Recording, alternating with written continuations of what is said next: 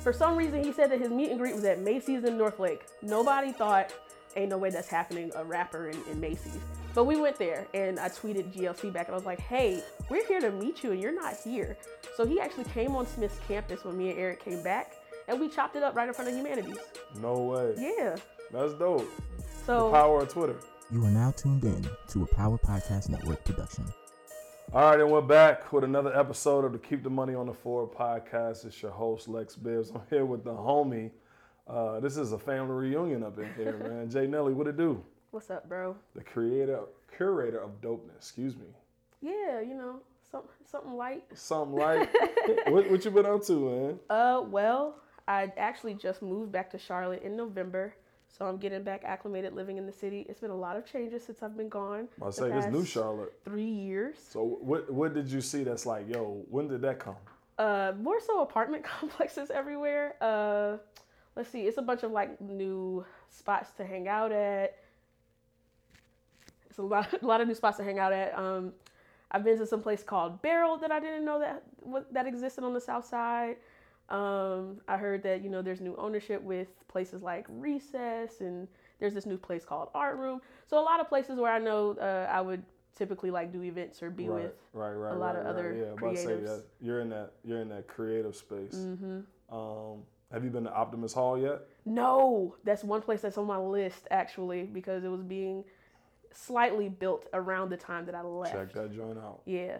Dope, super dope. Somebody told me it's like Charlotte's own version of Ponce City Market down in Atlanta. So, but it's like smaller. It's a dope food court for me.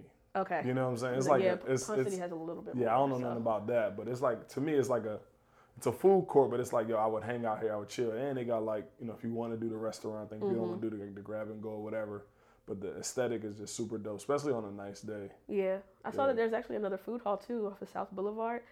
Where that Harris Teeter is, and like that Chick-fil-A area where they built the new apartment complexes, there's a bunch of new businesses there South too. End is booming. Yeah. South End going crazy right now. I really like that arcade, that bar arcade they have, Pins Mechanical. It's one of my favorite spots during the week. On the weekend in COVID, no. Yeah. But yeah, it's a cool spot. So what brought you back to the city, to the FO? Ultimately, it was more so starting a new business with my sister. But my job that I currently work, my 9 to 5, it's fully remote. So it was like, okay, Janelle, you can move pretty much anywhere. I needed to get out of my small town. So I just decided to come back to Charlotte. Literally all of my friends are still in Charlotte. So decided to come back up here. And it's not too far from family. Yep. It's driving distance. So where's home again? Warner Robins, Georgia, about an hour and a half south of Atlanta. Okay. So you don't claim Atlanta at all? No. I know better, because you start claiming Atlanta, then they're going to ask you what part, what zone. I know my zones now, but no, I don't cap when it comes to Warner what? Warner Robins. Warner Robins. Yes, we're a military town. It's off 85? No, it's off of 75. When 85 becomes 75 going south. Okay, yeah. Have you heard of Macon, Georgia? Yeah. Okay, we're 15 minutes away from Macon. Okay. Yeah. All right, that's what's up. So, obviously you went to our great institution. Good old Johnson And when this comes out, we would have celebrated another birthday. Our Founders Day is coming up. But how did you hear about Smith? What did you love about it? You know, let's talk about that. Let's talk Smith. Okay.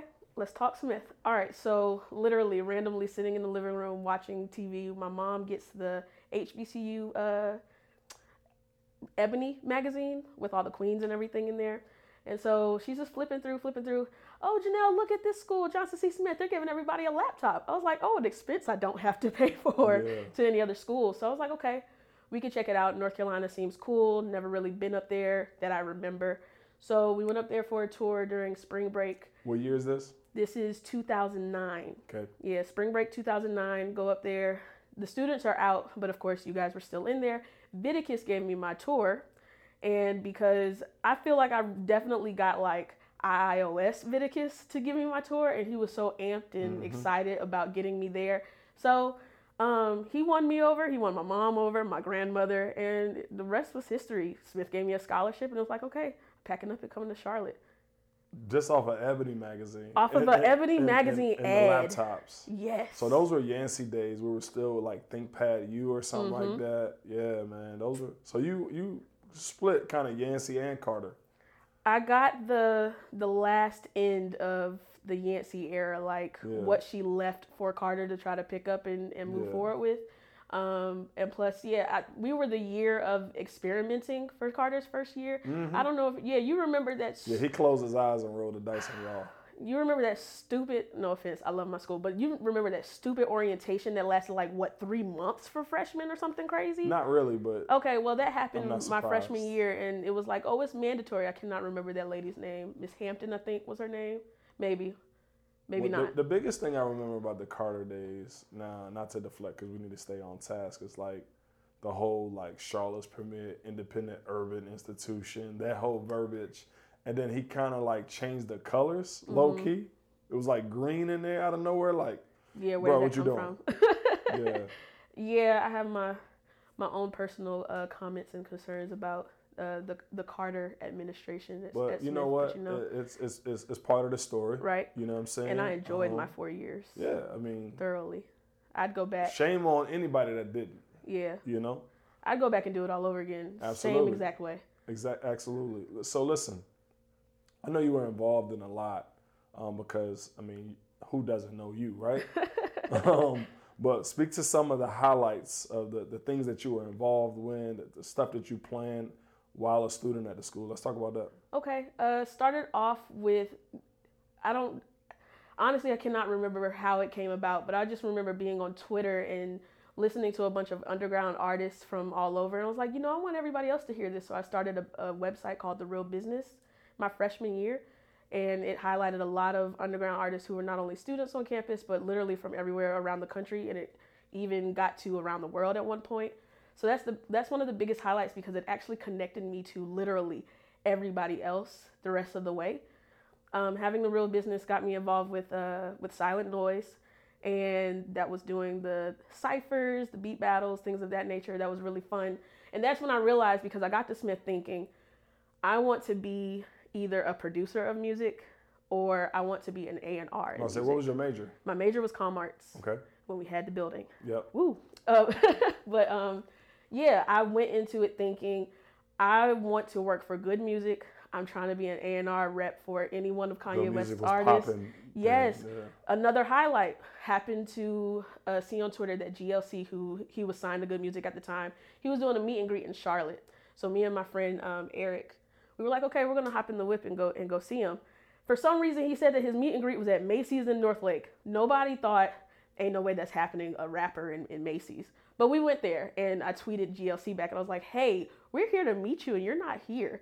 So he actually came on Smith's campus when me and Eric came back, and we chopped it up right in front of Humanities. No way. Yeah. That's dope. So the power of Twitter. Right. And that's prime Twitter. Like then, like what's that? That was still 09, 10. Yeah. Mm-hmm. And so we chopped it up. I let him know, aspirations is definitely to work for good music, so on and so forth. Got connected to Tony Williams, which is Kanye's cousin, that sings on literally all of his albums. So you gotta say what's up to Tony Williams. Yes. That's on late registration. Yeah. So I felt like I was getting my foot in the door with good music, especially like, I'm getting connected to his artists, so on and so forth. Big Sean was tweeting me at one point back when he became a XXL freshman. So I was just stuck on that. But again, working with Silent Noise and then ultimately forming The Real, Reaching Every Aspiration in Life in 2010, showed me that my true passion is actually in curating the events, curating the experience for somebody else to enjoy what I know that I enjoy. And I am a curator of dopeness. I just want to provide, the dope vibes. Within that, that's how I got connected to Ninth Wonder. Mm-hmm. So myself and the team, shout out to The Real, by the way. Shout them out. Dion, Thad, Tony, Willie, Barry, Cece. There's so many of y'all. Whole gang. Kai, my VP. Yeah, it was a whole squad of us. We all literally got connected off of our love for hip hop. And at that time, underground hip hop, blog era was really big. So yeah, we would talk about the things. Rap Radar. Yeah. Well, what else was out there? Two Dope Boys, yep. Hot New Hip Hop. LA Leakers. Yeah. So come on, I know a little bit. Yeah. So that's how we got connected. It was actually Spitta. They were on the Smokers Club tour, and that's how I got to know a lot of the squad. Let's pause the record real quick. What's up? Because I love it. So you find these underground artists, right? And you like, yo, I'm the only one that knows about this kid from Detroit named Big Sean. And when they pop and they go mainstream, do you fall out of love with them? It's like, oh, everybody know about him now. Let me go find the next. No, actually, I would. Do you know what I mean? Because people are like that. Like, yo, I've been knew about this. I've been knew about Wale. Paint a picture days. You know what I'm saying? I'm from whatever. And then it's like when Wale goes pop. I'm just using Wale as an example. Wale is actually a very good example because he is one of the very few artists that I did actually fall out of love with when he went commercial. Only because attention deficit Wale did not sound like any type of Maybach music Wale at all. Right. So, you know, when your sound changes, it will always depend on the specific person of whether or not they want to continue their journey in supporting you and enjoying your music, so on and so forth. But a lot of times, no, these rappers will get big, especially the XXL freshman list from like 2009 to I want to say about 2012. That's who named some of those. 09 was like B.O.B., Wale, Spitta, Asher Roth. Ace Hood was on that one. Kid Cudi, which I'm like the biggest Cudi fan. Roster. Yeah, 09 and 2010 might be the two best XXL freshman lists. 2010 had Nipsey, Big Sean, Freddie Gibbs, somebody from TDE, I think J-Rock. Right, basically, the 2010 list of freshmen all became like super hot in these last couple of years, minus maybe like Big Sean. So no, if their sound changed and I still enjoyed their music, I was still supporting them. Big Sean is just now getting his just due, but he been popping though. You know what I'm saying? Like I think there you can go back to like, okay, yeah, he had the good music era, run, and then he had this, but I felt like, and I hate it, but I felt like Janae helped him in a way, right? Like she elevated his platform and she elevated his notoriety, but he been popping, he been spitting. Yeah. You know what I'm saying? Especially during his during the blog era when he was doing his Finally Famous series. Yeah. That's might be Super some of my Duper favorite. Lemonade is probably one of my favorite Big Sean tracks of all time. Yeah. I know something, man. You know. Yeah. I just give him line after line after line. Come on, man. Barcode. It's like, this dude crazy. The unfortunate part was when he put out his Finally Famous, the album, and was like, okay, Big Sean could have gone harder. This is my personal opinion. And it's been hit or miss with Sean specifically, but I still. What'd you think about Detroit too? Yeah, so I still need to really sit down and really listen to it. It's hit or miss with Big Sean, and when I get to Big Sean, I get to him at this point. It's not a, oh my gosh, Big Sean just dropped, I gotta go listen to it. D2 is it, bro. I didn't kill D2. Okay. Because you said I'm gonna definitely pay attention. Go back. Take a listen. Sorry. Oh, it's fine. Let's see. Bring the tape back around. Smith. Yeah. These artists, The Real. Ninth Wonder. We were doing a roundtable discussion. We would always be live on. It wasn't Uvu or Skype or anything like that. It was a platform where we knew we can be on camera, and also we had the chat box available. Pre-Zoom. Yeah, but Zoom before it was Zoom. I can't remember what platform it was. But we're in the library on the second floor in that back room with all the printers and stuff. And we're just talking, chopping it up. We're talking about the Wonder Years. He just dropped that album. And so Ninth Wonder and Rhapsody actually popped into the conversation, and we were talking tonight. After that, Ninth Wonder actually gave us our tagline, right on the reel, left to the fakers. And we ran with that. He invited us to the album release party, which was amazing. All of us are underage. This is a 21 and up spot in Raleigh, Durham, in that area. We couldn't get in. The bouncers were like, this is a 21 and up party. And we're like, yo, Ninth Wonder invited us himself. Yeah. Ninth Wonder had to come outside and be, that's my JC Smith crew. Let them in. That's dope. Only people in the room with X's on our hands and whatnot. Dope. But we're in there. We're hanging out with the likes of literally everybody from Jamla. So Rhapsody, Heather Victoria, I can't remember everybody, but we were there with the whole label. And that's also where I met Tia, which, 6 degrees of separation. Tia is related to DJ Dex Dynamite's wife, and all full circle. So it was really cool. We gave him a Team Real shirt that we got those shirts made by Professor King, one of my favorite professors on Smith campus. Shout out to Dr. King and Soul Food. But yeah, it was a really good experience. Let's see. I mean, as far as everything else is concerned, You got involved in the athletics too, right? I did. I started working with Rocky Whitaker, who handled their marketing, and that actually got me in the door with working with sports operations and realizing, okay, I don't have to just do necessarily entertainment, music, events, and whatnot. I can actually take what I'm passionate about into the sports world as well. So I got heavily involved into sports operations, making sure games were running smoothly for both our basketball and football games, and that got me in the door with the CIAA, where I work the tournament and make sure tournament games run smoothly every year. So you obviously like blazed the trail, took advantage of your time at JCSU. And you had your fun, but your fun was work. Your work was fun, right? From what I hear, I know you did some other things, but like, I really want you to be honest with what I'm about to say and ask of you, because a lot of people bash Smith. Smith didn't do anything for me. Smith, yada, yada, yada. All I got is these loans. But like, bro, you took advantage of a lot of opportunities, right? Mm-hmm. A lot of that was in front of you. A lot of that was, you had to really reach for it. But like, speak to that. Because we, on Twitter, have these debates like, Smith did this, well, I took advantage of this. But like, where's the middle ground in your mind about what you were able to accomplish at Smith and what the other people are saying about, well, Smith didn't do nothing for me?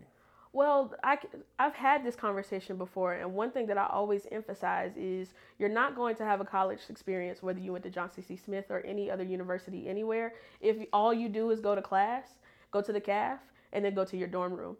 You're not going to have any type of experience doing that. One thing that I definitely did while being a student there was I was never in my room until late at night when it was time for me to go to sleep. I was always either somewhere working with some other classmates doing some things, connecting with people either in Biddle, professors, having my internships and everything. You have to network. You have to really go out there and go for what you want. It's not going to be handed to you just because you're a student on campus. And I know that there are events, Smith specifically, the lyceums and things of that nature. But you really had to really go out there and network, not just with people who are professionals working in the industry that you want to work in, but also with your classmates. But you know what though? Like, I'm just turned 38. Put some confetti right here, Lance. No, I just turned 38. So perspective is looking back on that, right? Mm-hmm. 20 years ago when I pulled up on Smith campus, I was like, like fresh out of high school, obviously, athlete, all that stuff. I didn't come out of my shell, like, outside of my freshman cell to, like, sophomore year. Like, I pledged, I did all these things, and it's like, yo, that's when I got my like, burst of, like, yo, like, let me try this networking thing out. You know what I'm saying? Because I was just in my own little bubble, and just hearing you made me realize, like, yeah, we can't expect everybody to network and do all those things because it's two different people. There are some people that just want to go to class, CAF in their dorm, and they're going to graduate with 4.0. Mm-hmm. But there's those middle kids that maybe the university needs to do a better job, and I'll be honest, because they don't always get it right. It's like, yo, this is what you should be doing with your free time. I get it hanging out on the blog, I get it hanging out over here, but like internships, volunteering, networking, you know what I'm saying? I think that's what comes in freshman orientation. Right. But I don't remember any of that right now. But I knew for me though, like, yo, I gotta take advantage of these 4 years. Right. But it don't click to everybody like that. No. So and I guess I hate badgering with people online because it's like, yo, like, how didn't you see what I saw? And I don't think everybody is going to. It's all about your own personal experience. I guess I was a special case. Although I know that there are some other classmates in the time that I went to Smith were on the same wave as I was, where it was just like, okay, if it's not there, then make it happen for yourself. A lot of times, one thing I noticed as a music head that I'm not in the band, so I'm not going to be participating with any of the band activities. I wasn't playing an instrument at all to where even I think we had like this really cool band. My best friend Jack was in the band, TZ, and they play in the CAF sometime and whatnot. I was like, okay, I'm not playing an instrument, so what can I do? So Silent Noise existed. I would work with them and do those type of musical events. We created The Real, and then we started bringing the rap ciphers, which would pack out the Union every single time. But those things, we just created it for ourselves. If it wasn't there, I could not sit back and be like, well, Smith doesn't have it, so I'm just going to go to class and go to my room. Right. Yeah. So. But I also think, right, there's because I worked in admissions, and without exposing any group of people or any individual, I know there's some people who barely got in. So I think when you barely got in the door and you forget, like, yo, this is the only school that gave me a chance, you lose perspective. You lose insight on, like, why I'm here. And if it wasn't for this school, I either wouldn't have went anywhere. I'd have been at my local community college living in my mom's basement. No knock on that person, right? But it's like, yo, like, I just be like, yo, like, how do you not get it? You know what I'm saying? Like, you can't say this school didn't, I got, like, all these internships I had. Like, bro, we all had the same opportunities. Like, don't run that. You know what I'm saying? Yeah.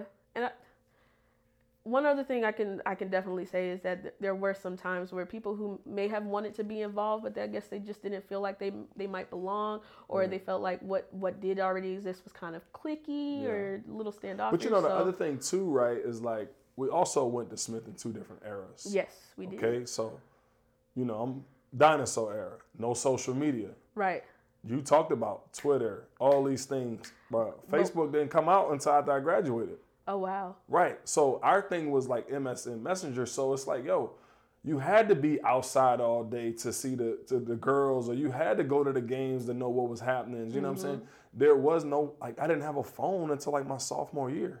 So you had to be in the moment versus like present day, or maybe kind of towards your era. It's like, well, who all there? You texting and going live or something like that. Like, oh, I ain't going to that. Well, see, I was about to say, in my era of Smith, we actually didn't have you could pull your phone out and record everything in every moment, because we didn't have the capabilities a lot of times. A lot of people still had, flip phones and these terrible little cameras or whatever. So nobody was recording everything. So we had Twitter, we had Facebook. I think Instagram just started popping midway while I was in school, maybe at some point. So we're not recording everything. We might converse and figure out what might be going on, but a lot of the times it was just more so typing and texting what was happening rather than giving everybody that visual. So if somebody says the block is hot right now on Twitter, or everybody's talking about the block, it's like, okay, I need to go out. I need to go out to the block. But it puzzles us because we don't acknowledge the technology component. Like technology was like the plane was still taking off when we was in school. Like it was okay. You had the laptop. You had Black Planet. You had MSN, AOL Messenger. That's it. And MySpace. And did we even have MySpace in college? Maybe towards the end. MySpace was like a thing. Towards the end, maybe. I think. I don't know. But at the end of the day, I think that technology barrier, it helped, but it also crippled the experience. But that has nothing to do with you taking advantage of the resources to benefit you post-Smith. Like, I'm not going to, no.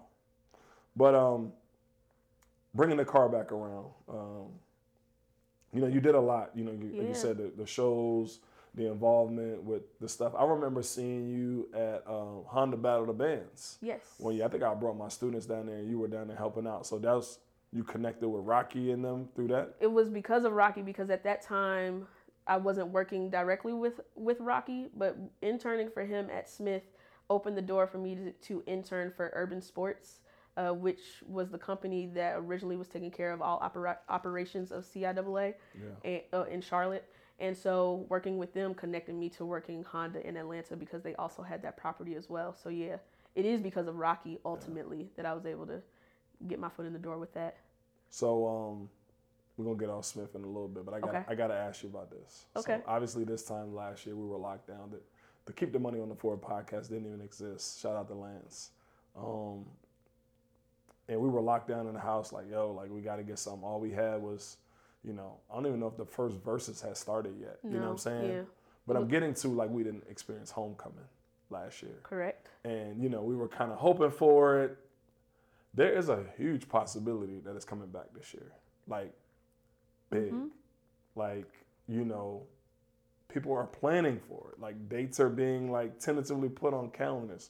What are your thoughts around that whole conversation? Do you think you're going to feel comfortable to step out or be around? Do you think other people, what's your crew talking about? Talk me through all that. So I do know that the anticipation is very high for Smith to have a homecoming this year. A lot of people were very devastated that we didn't have one last year, but of course, needing to stay safe. Yeah. So we're all really hoping that there is a homecoming. We're all also talking about maybe potentially having masks on the yard on Saturday if need be, because we don't know what, with the vaccination being out, we don't know what the temp will be, that day. But yes, I know a lot of people are definitely planning. A lot of people have actually reached out to me like, Nelly, you gonna do something? I don't know yet, because generally I know for homecoming I'm reaching out to you first. Right. But yeah, we're definitely anticipating it. I hope it does happen. I'm really itching for it to happen. I turned 10 this year in Zeta, and it'd be really nice to be reunited with all of my LSs and be amongst Greek family.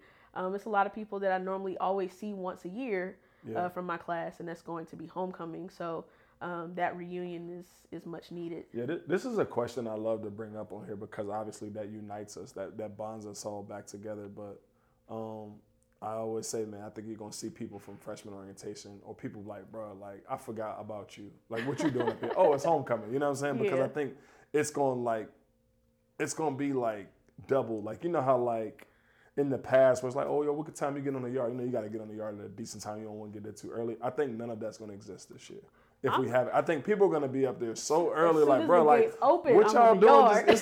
We've been up here since 11 o'clock this morning. Like, you just get up here at 5. You know what I mean? But you said some things, right? Safety, what we have masks on and stuff like that with these vaccines. I do think there's a strong chance. I think the school wants it and the school needs it. Yeah. I think the first thing, though, is, are we even going to have kids on campus this year? And that's what I'm actually looking at. So if they don't have for. kids on campus, then why do you have a homecoming? Exactly. You know what I'm saying? But I don't know.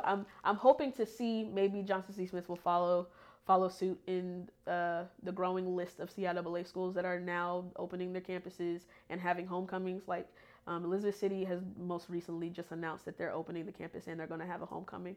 I've been talking to my Winston-Salem friends. Unfortunately, it's like if Smith doesn't do it, I'm probably going to be at some of our sister brother schools in the conference, so that I can have some type of experience. I think we all need it, man. But fingers crossed, they open the campus back up for the fall, and then ultimately we can have. Did you feel like empty, like in October 2020? Yes, I did. The weather was beautiful every Saturday in October. Yeah. We're like, yo, here's another Saturday weather day wasted. And you couldn't do anything. Nothing. The weekend of, I'm sitting at the crib and I'm like, dang, I would have been in Charlotte right now. It's like that Friday. Oh, I would have been at the party Bibbs always does on Friday or whatever. I'll be on the yard on Saturday, And you brought that up. Like, I don't even know, like, I can't say no and I can't say yes. Like, because I think, to me, in my mind, this is just me, in April of 2021 right now, I think the biggest and best thing for homecoming is going to be the yard. Right. I don't think it's going to be a party. I don't think it's going to be a day party, a night party, or whatever, because they're planning a 40 under 40. I think that's going to be huge. Oh, okay. Yeah. But I think that the biggest and best thing that everybody's going to talk about because of safety, and you can allow probably almost unlimited people, is just being on the yard. It's not going to be about a party. Right. So it's like, do I and my friends or my business partners, do we put our name on a dotted line and go get this space hoping that people show up? Do people feel safe to show up? You know what I'm saying? People are going to say, oh, they don't care. They're just going to come anyway. But it's like, you want people to be safe. Exactly. Right? So, I mean, people have been asking me already, like, let me know when I can get a table. I'm like, I don't even know if I'm going to give you an opportunity to get a table. I might be, if I go to somebody else's thing, because I just don't know. There's so many unknowns right now. You know what I mean? But one thing that we did do in 19 was that Gym Jam. Yeah. At Underground. And that's something that if I did nothing else, I would want to do again.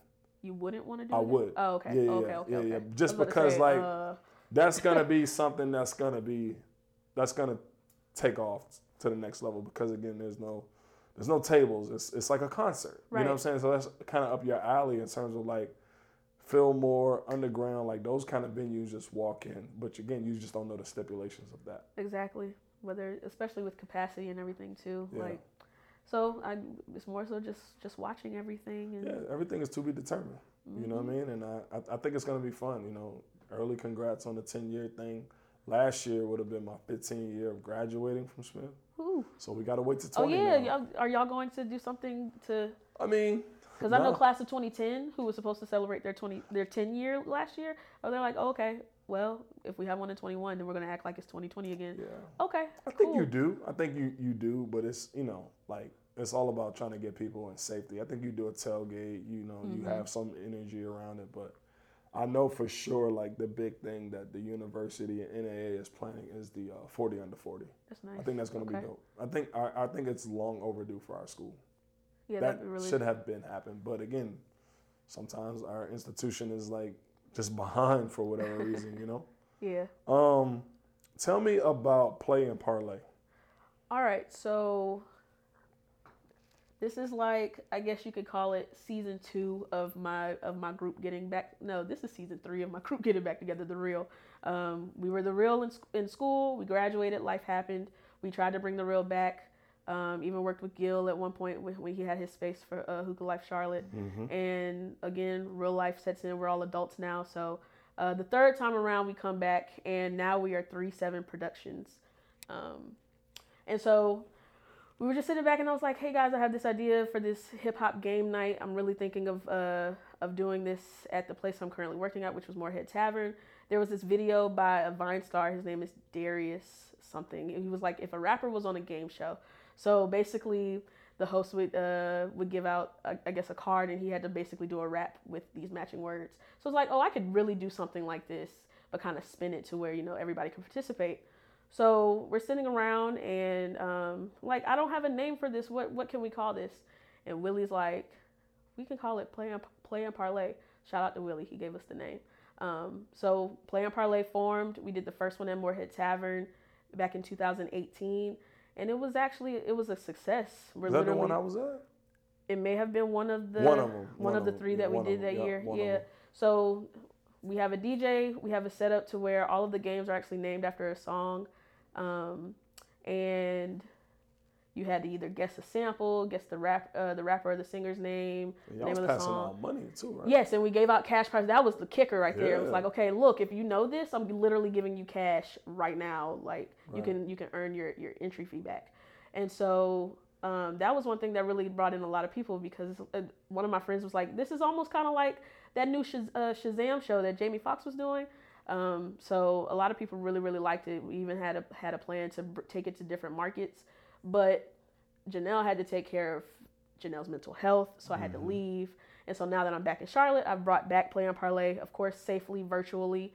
And eventually, you know, as the world opens up a little bit more, I do intend on bringing Play and Parlay back. A lot of people really like the games because they're music-based, and of course, I'm giving you cash money in your hand before you leave. So. Absolutely. So they enjoy it, yeah. You touched on mental health. I love that. We've had a guest on here that was actually a therapist, and probably one of our most streamed ones, just because I think it's at the forefront right now. Like, you know what I'm saying? But it was so taboo years ago.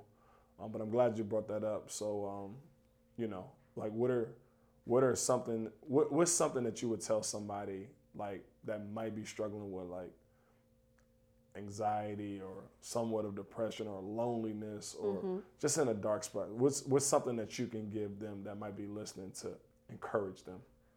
Don't hold it in and think that you can handle it by yourself. Whether the person wants to see a professional therapist, or if they may have like a really close friend that they can confide in about what's really going on, so that that friend can help guide them to the help that they actually need. Just don't bottle it up. Me bottling it up is the reason why. Let me make sure I don't cry. I always cry when it comes to this. But when I was living out in LA, super, super depressing state for me at that time. Everybody, oh, Janelle, you're living the life. You're in Los Angeles now. So yeah, I'm in Los Angeles, and I'm also homeless.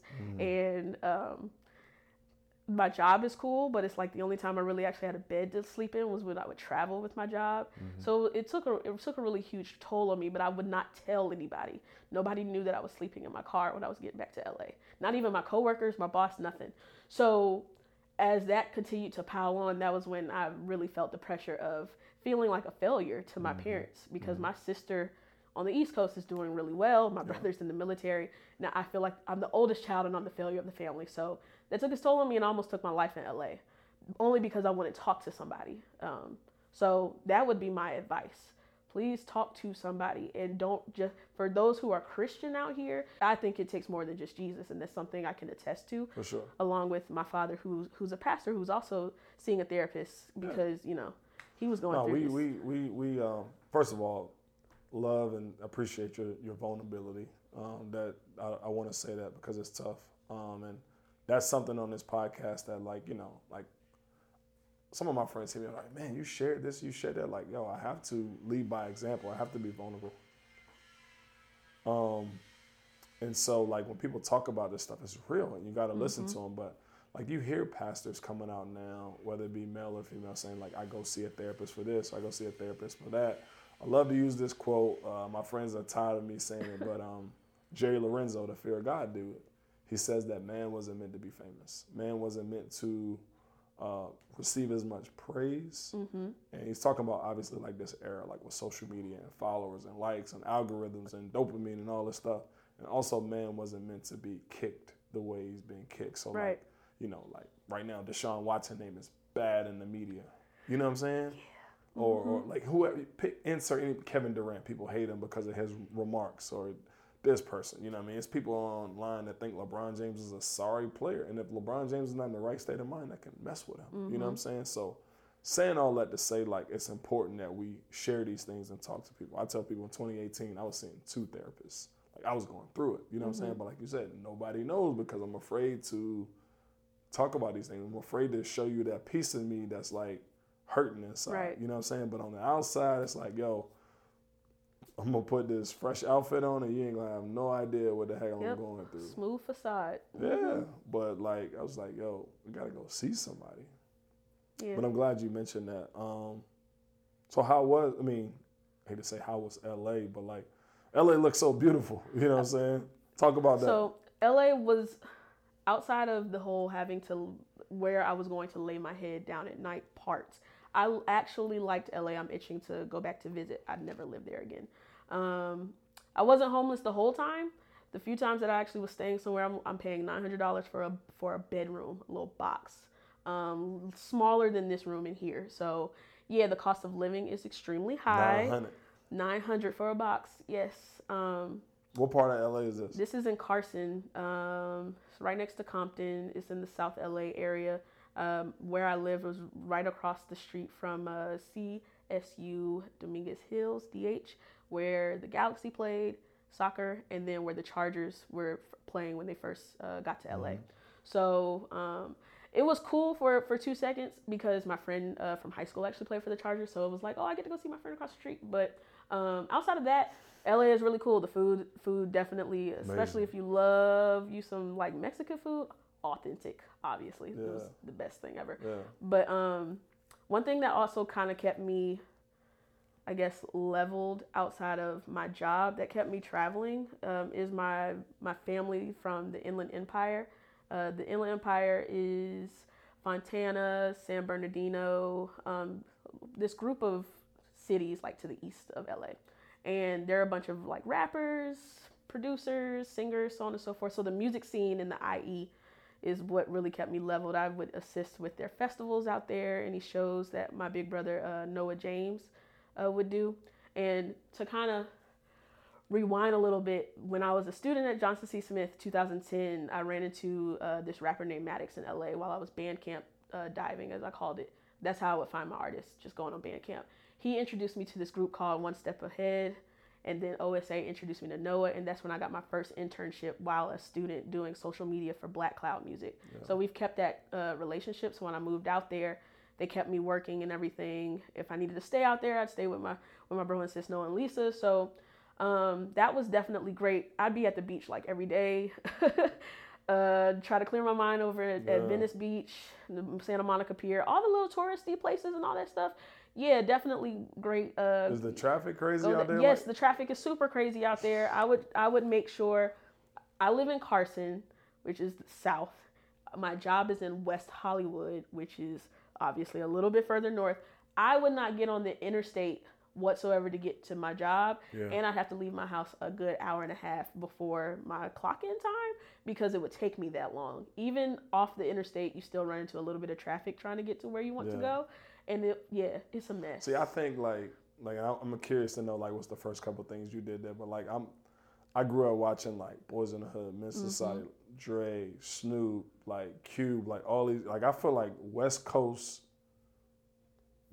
it raised me. Like obviously I grew up in DC, but I as much as I can attach myself to DC, Maryland culture, I can attach myself to LA culture because in the 80s and the 90s, like it was running popular culture. You know what I'm saying? But I'm just curious to know, like, what's like as soon as you got off the plane or however you got there, like, yo, I got to go here. I got to see this. Like, what was the first couple of things you wanted to do? Let's see. I told my cousin I needed to go and get some In-N-Out. So I got that. Did you like it? I mean, In-N-Out is I've good. had it. I just want to know your experience. It's cool. Since I lived there, it's like, okay, I don't think I'd ever really go there again. But I mean, it's good, especially with the secret menu and all that good stuff. Overrated. So. Keep going. Next thing. It's cool. You've been nice about it. That place overrated. I had it in Vegas. I mean, I actually prefer like Whataburger in Texas over In-N-Out, but I'm not going to get into that. Let's see. What else did I first do when I got out there? Definitely went out to the beach. I did Santa Monica first. Santa Monica? Yeah, so I could see the pier. I've seen it so many times on TV, and that was one of the things that I just never saw in real life. Yeah. So I went out there just so I could make sure I saw the big Ferris wheel and had that little experience, and that was cool. But a lot of the time, especially in that first week I was there, I made sure I got, groceries, things of that nature. But I slept because my journey to LA was a dolo road trip. From Charlotte to LA, it took me 5 days with stops in Memphis. I stayed with my frat brother in Memphis. I then stayed in Dallas, and I stayed with LaMarquise, also Smith alum, and his family down there. Then I stayed in a hotel in Albuquerque, New Mexico, and then I ended up linking and staying with my god sister Asia, also a Smith alum, out in Vegas for a couple days. Then made my way over to LA where I was staying with my cousin. So yeah, 5 days. But I never drove at night because I was by myself. Yeah, so, for sure. Yeah, I stopped every single time.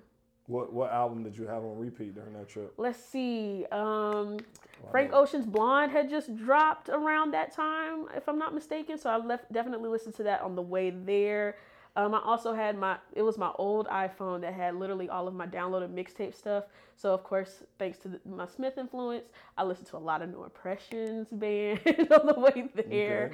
Okay. It was just more so just like a mix of everything. I had a good music playlist where I played all of their music. Kanye was definitely. You said from Charlotte to Memphis, Memphis to Dallas to Albuquerque to Vegas to LA.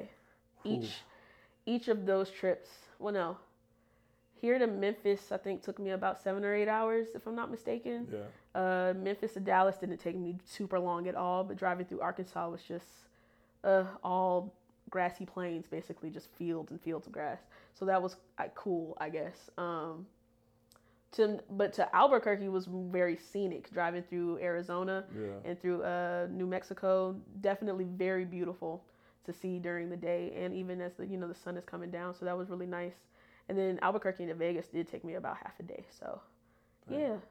So that's your last leg is what I want to do. I want to take that drive from Vegas to LA. It's just or 4 LA hours. to Vegas. It's nothing. Yeah, like you see it in the movies, you hear about it in stories. That's the drive I want to take. 4 hours of desert. Yeah. I'll get it. I want to get like a little drop top, vibe out, you know what I mean? Put a playlist on and just, Yeah. I went out there a few times to spend time with my god sister since she was close, so I made that drive quite a few times. For sure. No Roscoe's? You didn't hit Roscoe's when you first got out there? I had Roscoe's before when I would go and see my godparents who lived in San Diego, and they'd take me to LA. But yeah, I did do Roscoe's. What's up with the colors out there, man? Is it real? I mean, you can't be out there like flamed up. That's something that a lot of people actually ask me when they're going to visit because I live there, and I was like, I really think it's more so just location based. If you're going to walk around South Central LA and you want to wear all blue, be prepared to potentially answer some questions if you want to. All red, be prepared to answer some questions. Yeah. When I was living in Los Angeles, despite all of the stereotypes and things of that nature, I had no business being in South Central LA. I didn't work there. I lived there for like 2 seconds while trying to find a place to live, and I minded my business, did not speak to anybody I didn't know. Is that like an underground, like neutral color that just, regardless you good? Like, is it like gray? Is it white? I mean, I guess it's maybe gray or brown. Or brown, if it's not, as long as it's not, like black, red, and blue, I guess you're okay. I remember, can't think what year this was, but Toby and some other frat from AE, they went out to Conclave in LA and said some dudes ran them off the train because they had like their blue on. Yeah, ran them off the train. I don't know what stop it was, but like I'm like, damn, it's real. Public transportation, it could be a thing too. Yeah, for sure. But no. Never had to deal with that. This royal blue, that's not even navy blue. Like, yeah, I mean, even not even banging. It was even this one time, actually, I was getting my hair done. I got some braids or whatever, and the young lady happened to live in South Central LA, and I was like, all right, cool. I'm going to not wear any obvious colors to where I'm having to where your grandma stay at, where you from, because conversation. No. Only time I really did spend a lot of time in South Central is to be around anything that USC was doing, and there was a festival, which is kind of crazy. You always hear about how the HBCUs are in the hood. There you go. But USC is smack in the middle of South Central, but they're gentrifying literally that little area around the school. So college gear, that's what it is. If I ever go to LA, I'm rocking like USC. Yeah, UCLA. You just wear paraphernalia, call it a day. Yeah. I ain't rocking nothing else. Yep. Oh, one thing that I definitely made sure that I did, and it might sound silly, but I was driving down Sunset with my windows down, listening to Dom Kennedy past Bel Air to make sure that I drove by UCLA. When he said UCLA, I'm a Bruin. Like it was random. Absolutely, you got to. It was like a must-have. I was like, I gotta go drive by UCLA. I gotta see it. I want to go, man. I mean, obviously, like like Nip, Passing, Cole, all that, man. Like like those are things. Like I wanted to go to Staples, right? Because I'm a sports fan. Like I remember going to see Nip at Neighborhood Theater like 2014 or something like that. You know what I mean? So that was on my list. Like, he talk about the Shaw. He talk about Slauson. Like, I want to go to this place. I want to go to the Marathon store before. Like, kind of like, again, I'm having that moment. Like, Nip been big. Bigger now, obviously. But it's like, like that was on my bucket list when this man was still alive. Like, I wanted to go. Right. Like my wife wants to go. She wanted to do the TMZ stuff. I was like, I just want to go to Crenshaw and Slauson to see what's going on. Like this dude keep talking about this place. Like I need to go and see what's up, man. But I still want to. And that's one thing that I did not do when I was living in LA. It's a few things. It's like, dang, I was living in LA all this time and I didn't do that to include there and to go to the Slauson swap meet. Never been. Lived there for 2 years. Did not go. So see, like now, present day, like I see a lot of people that go to LA. Of course, they want to go see the Nip murals and the Cole murals. But they want to go to the apartment complex with Issa. The Dunes. Yeah, they want to go there. I always see that joint. It's something else, LA related. But enough of that, man. What do you have coming up, man? What's going on? I know you got some stuff in the works because you are a curator of dopeness and all that stuff. But what do you have coming up that the people need to know about? So definitely, of course, keep an eye out on Play on Parlay. We're going to continue doing that. In the works of doing the in-person Play on Parlay, but if we still do it virtually, of course it'll be announced. I'm still working with DJ Midnight with that. And I actually just announced today that my sister and I are launching Sedessa & Company, which is, Put some claps right here. Sedessa & Company is our company that's basically going to house everything. So she does fashion consulting, so she'll do that. I'll put my events under that umbrella. When I get back to seriously DJing and everything, that's going to be under that as well. But we're going to launch a handmade jewelry line first on May 1st under Sedessa. And Sedessa is actually our grandmother's names put together, Sally and Modessa. Okay. Yeah. So Sally and Modessa. Yeah, Sally from Georgia. Sally, my grandmother on my mother's side, she is from South Carolina, Beaufort, South Carolina to be specific. Modessa Clark, my grandmother on my dad's side, she is from Arkansas, if I'm not mistaken, but they moved to Flint, Michigan. So my family's from Michigan. Stuff like that no more, man. You know what I'm saying? Like names are so simple. And what's crazy? I was at this ice cream shop on the South Side, and this lady was calling out her daughter, and she was like Eleanor. I was like, oh, they're still naming their kids Eleanor in 2020. What? You don't get these names no more, bro. Like no more. You'll never see like a 3-year-old Clarence. You know what I'm saying? Not at all. Bernice, like you don't get them no more. It's a lot of Javon and I work at a school, so I know, and hear I work everything. at a school, so I see the names. Like, I've seen Lil Wayne as a name. Oh, really? Lil Wayne, yes. Yeah, Lance, stop looking at me like that. Yeah. No, I see all kind of names, bro. Like We just had somebody. Gucci Prada. Yes. Gucci first. I cannot make this up. Stop looking at me like that. Gucci Prada. Listen, I ain't gonna tell you the last name because that's giving away their government information. But Gucci Prada, first middle name, bro. Stop playing. I wholeheartedly Yo, believe if the parents. There's gonna be a kid named Stimmy 20 years from now. I believe it. I believe it. But my whole thing is like, these rappers might be right. Kanye, 2 Chainz them, like, if they can't afford the joint, then that's probably what they're gonna name their kids. Right.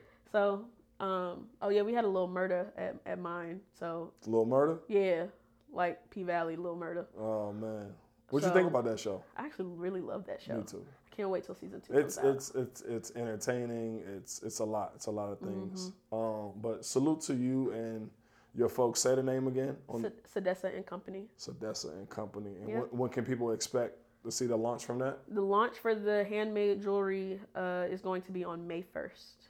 Make sure we support that. So obviously it's a black business, and that's the reason we started this podcast, keeping the money on the forward, recycling the black dollar. Like, what are your thoughts around recycling the black dollar? I mean, keeping the money on the forward is just a tag, for real. But what do you think about that, and what are some black businesses that you like to support? I am all for supporting black businesses, even when COVID first started happening and everything. Actually, no, before COVID. At the top of 2020, I said, you know what? One of my goals for 2020 is to support black businesses and almost everything that I need. Yeah. The only downfall with that is black-owned grocery stores for everyday food. Haven't necessarily found a black-owned company that specializes in jeans that fit me, so that's something to look for as well. But as far as my health is concerned, I want all black doctors. And let's see, black-owned businesses that I support.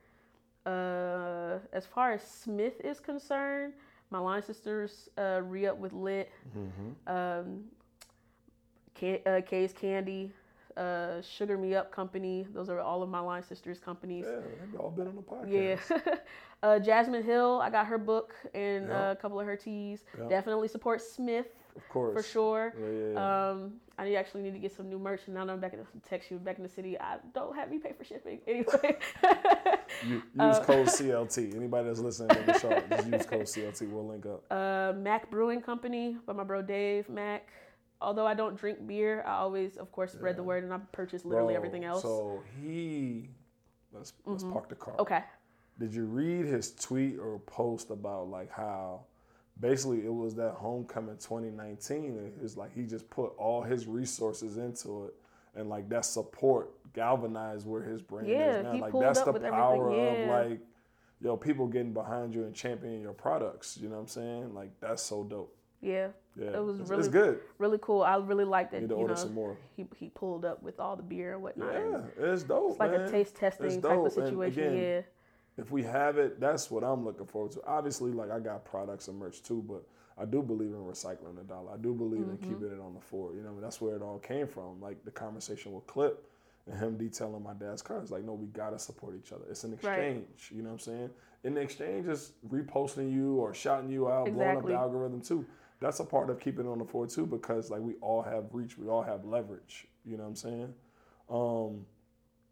I was gonna ask you about back to the underground artists, right? As we going towards our exit here, we keep using these car references, but these underground artists, name 2 or 3 artists that people need to know about right now that they don't even know about. Smino, for sure. Smino. He's a trap rapper. No, he's actually a rapper singer, if you want to call it. Sometimes you can get confused about whether or not he's an R&B artist or a rapper, but his music is very, very great, melodic. He be singing. He's a St. Louis-based rapper. Saba. If you know Chance the Rapper, you might know who he is, but he's an amazing lyricist. Yeah. So Smino, Saba. And I actually have to call out my godbrother, Xavier Omar, R&B artist based out of San Antonio, Texas. He's getting quite a buzz now. He just did a Tiny Desk, but a lot of people still don't know who he is. So Tiny Desk are blowing up. Yeah, Yeah, especially during quarantine. For Like sure. my life revolves around Tiny Desk being released. Like I will watch the Tiny Desk as soon as it's out. Who's your favorite Tiny Desk besides your cousins? You think?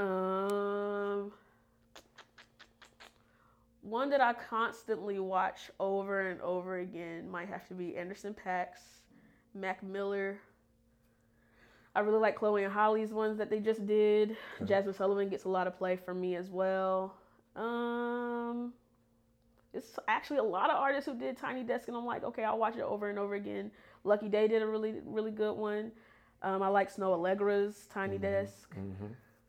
I could sit here all day and tell you about all the Tiny Desks I like. T-Pain is also a major one because like you're so used to him being on autotune, but that man can actually really, T-Pain, I checked that one out. Yeah. Oh, and the Free Nationals, they have a really good one too. Free Nationals. Mm-hmm. You a fan of Versus? I am. Who do we need to see? Who do we need to see? Give me a couple matchups. Oh man. And why you think? Do you prefer the artist versus, or you prefer like the songwriter producer versus? I actually prefer songwriter producer versus. Same here. It's just a personal preference. I think one of my favorite ones, despite all of the technical difficulties and the reschedules, had to be Teddy Riley and Babyface. Man, classic, instant classic. Yeah, for sure.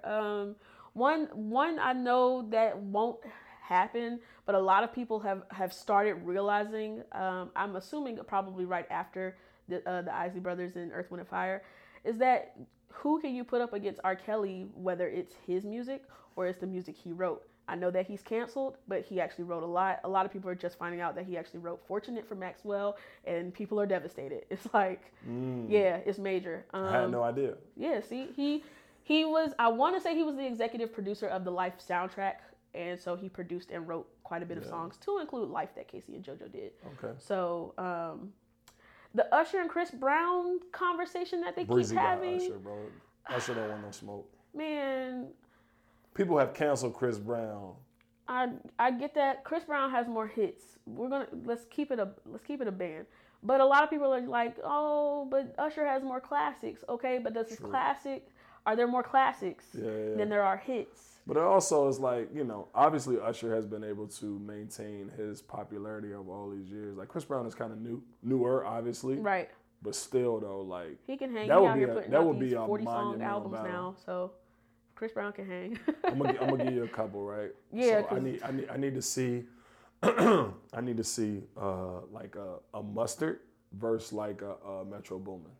I can see that. Like I think that would be dope. Or maybe even a London on the Track and the South Side, maybe. Yeah, like go back to the producer joints because there's that element. Unless you really like everybody knows like Hit Boy stuff now, like, right? You know what I'm saying? And I'm digging into more of his catalog and stuff that he's done. But like you just don't like, dang, he did that or he wrote that. Mm-hmm. You know what I'm saying? Or she, be fair.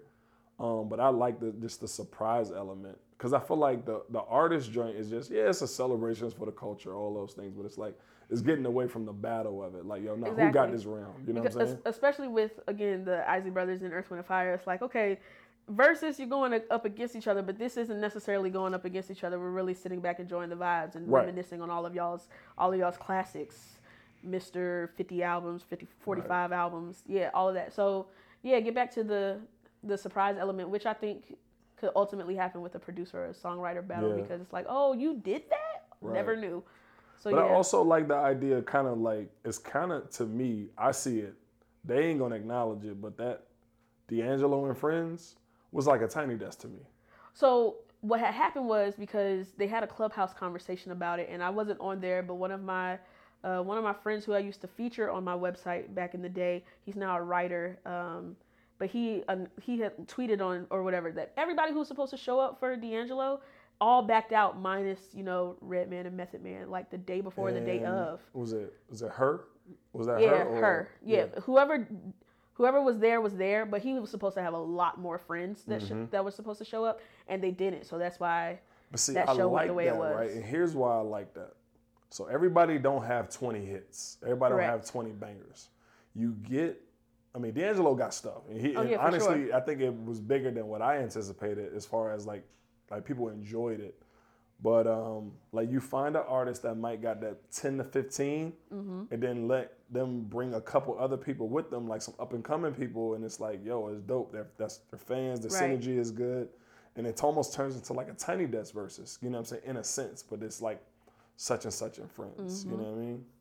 But I love them. I look forward to them. I know they got the 420 joint. I mean, I'm gonna check it out, but I'm curious to know like who's going to rematch going to be. I'm assuming it's going to be Nelly and Ludacris. Yeah, because of all of the technical they had a lot of technical issues. There was a big storm in St. Louis that day. That's why. Yeah, I remember. I don't know who else will be rematched, or you know, it might be Swiss and Tim, which would be cool. Which would be dope. Because I mean, because they got in there bad. Even if you it's got not your Swiss Jay-Z and Tim, songs. like I got maybe Jay-Z songs too. If Tim and Pharrell got their verses or something along that. So that's another one, like Pharrell. Because I could see a Swiss and Pharrell, maybe Dre. Just Blaze or something. Pharrell, Dr. Dre. Yeah, something along those lines. We'll never see Jay-Z. We'll never see Nas, I'm sure. No. Although Swiss and Nas was taking a lot of pictures together a couple of weeks ago, with made people wonder, like, are they in talks with something? You know what I'm saying? Nas and Friends, who knows? Maybe, maybe not. We'll see. The worst one, before we close, that you was like, I didn't enjoy this. They could have kept this. The worst verses that I watched.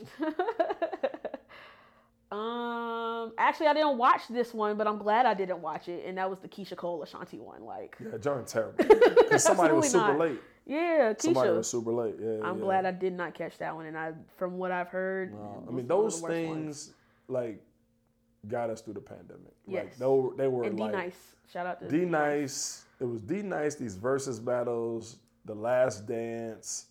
Like all of these little things like helped us escape for the day or for the hour, or you know what I'm saying, it gave us something to talk about, to cling on to, because it's like, damn, I can't really go outside, damn, I can't go travel, see my friends. Right. Like, it was hard for a lot of us, you know what I mean, me included, you know what I'm saying, but it was like, oh, yo, what's the next verses, you know what I mean, just the funny stuff, you know what I mean. Please give Tyrese a verses, because I'm tired of reading all his comments. So he comments. can stop making these comments. Like, the last thing we needed to know was that your mom was an alcoholic or whatever you said on Sunday. Like, he was wild. Tyrese. He was wild. But man, I enjoyed having you on the pod. You know, one question I like to ask people as we close is like, how do you measure success? Like whatever you're doing, your events, your business. So how do you measure success? I guess working in the field that I've been working in with the events and everything, I measure success based off of my consumer's experience. If you had a great time at what I curated together, then that's what I deem to be successful. I always want to get my attendees' feedback and everything, so that if there is something that could be worked on or improved upon, then I'll do that. But I've definitely measured the success in how much fun, how good of an experience that the consumer had, to make sure that they, of course, come back and then bring more friends. Yeah. Money used to be a thing, but it's just like, you know, ultimately I'm happy making this happen for other people. Yeah. So that's how I measure it. Money can't be the absolutely not the goal for everything, right? It's like, it helps. Yeah, I mean it helps. You know, like I mean, even this platform, like this is fun. This is enjoyable. This is breaking bread. This is catching up. This is promoting people. You know what I'm saying? And yeah, so who you think I need to bring on the podcast, man? That's not on my radar. We talking Smithites specifically, or just anybody? Whoever, man. Let's see. I'm gonna take a page out of All the Smoke. You know, they asked their guests like, who needs to be on the podcast. You said you've already had all of my line sisters. Not all of them. I mean, we had India, we had Lynette, and Kayla with Kay's Candy. That's the lingerie joint. Yeah. Okay. If you That's haven't X-rated podcast. if you haven't interviewed my sister Ilana, I think you have though. Yeah. Okay. My bad. It's okay. Well, a lot of people don't live in Charlotte. No, you know what they I'm don't. saying? Like, a lot of them do not. We ran through like the Charlotte people. You know what I mean? But it's cool because it's like I got some people coming up that I'm gonna bring on that's gonna be like, oh wow, like I wasn't expecting this person, or like I didn't even know he knew this person. Yeah. Not to like pump myself up. But like one person I know in the city two people actually I know in the city that I think would be great on the podcast would be Sam Massey. He had Namus back in the day. They did the AMCS Bodega. They were part of that, and I think they had a hand in bringing Nipsey here. They did a bunch of shows out here. So Mike from Namus is my guy. Yeah, Mike is bro. I know Mike. I got to take some sneakers to him. Shout out to Mike and Rinse and Repair. The first podcast that we recorded, the first 2 episodes. Was that Rinse and Repair? Yeah. That's Mike cool. is my dude. So like he came through clutch for me. Like let me rent out the spot, like gave me the key, code, everything. Yeah. So shout out to Mike. That's for the first 2 Those Keep the Money on the Floor episodes were recorded with Myasia and first 3. Myasia, Darren, and Levi. Yeah. Yep. Oh, little bro, Levi. I haven't seen him since I've been back. Hit him up. He's doing big things, man. But yeah, and also Lisa Tyson of Lifestyle Digital Company, formerly of Craft House. She does a lot of event curation out here in the city as well. I actually linked back up with her, and I'm doing a few things with her throughout the year. So, yeah, she has a lot of gems to drop, working with a lot of these celebrity events she's been doing. All right, this is a for real last question before I ask you, give you your contact info and shout outs. Okay. What is missing in Charlotte as far as like events and stuff? Obviously, you're well traveled.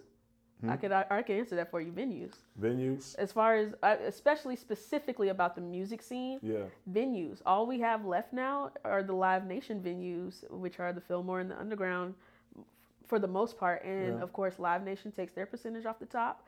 And we no longer have places such as like the Chop Shop, Tremont Music Hall. Amos South End doesn't even do the music shows anymore, even though they're still there. Neighborhood Theater kicked out hip hop, from what I was told. So, we don't have venues anymore, especially for music type events. And as Charlotte grows and all these people are coming from Texas, LA, New York, they're going to be looking for that. Right. Once stuff really opens back up, you know what I mean? Exactly. And Fillmore and the Underground can't only serve for the music venues, because a lot of the times there are some artists who can't fill a Fillmore or an Underground, and they need something a little bit smaller. Like a Tremont, like you said. Yeah. So Chop Shop, that was something. That was, ooh, boy.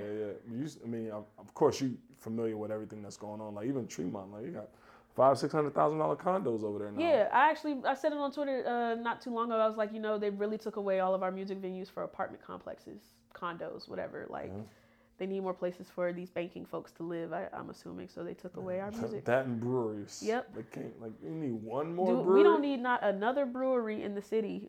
Damn. But, hey, apparently beer is selling. The money is in breweries now. Yeah. Give your shout outs, man. Let people know how they can get in touch with you. All right. So you can find me on Twitter and Instagram at PBNJAY__. That's my DJ name. I'll get back to DJing soon, very soon. Let's see. Shout out to you. Thank you for bringing me on here, bro. Of course, Lance, who I haven't seen in forever. Shout out to my dog there.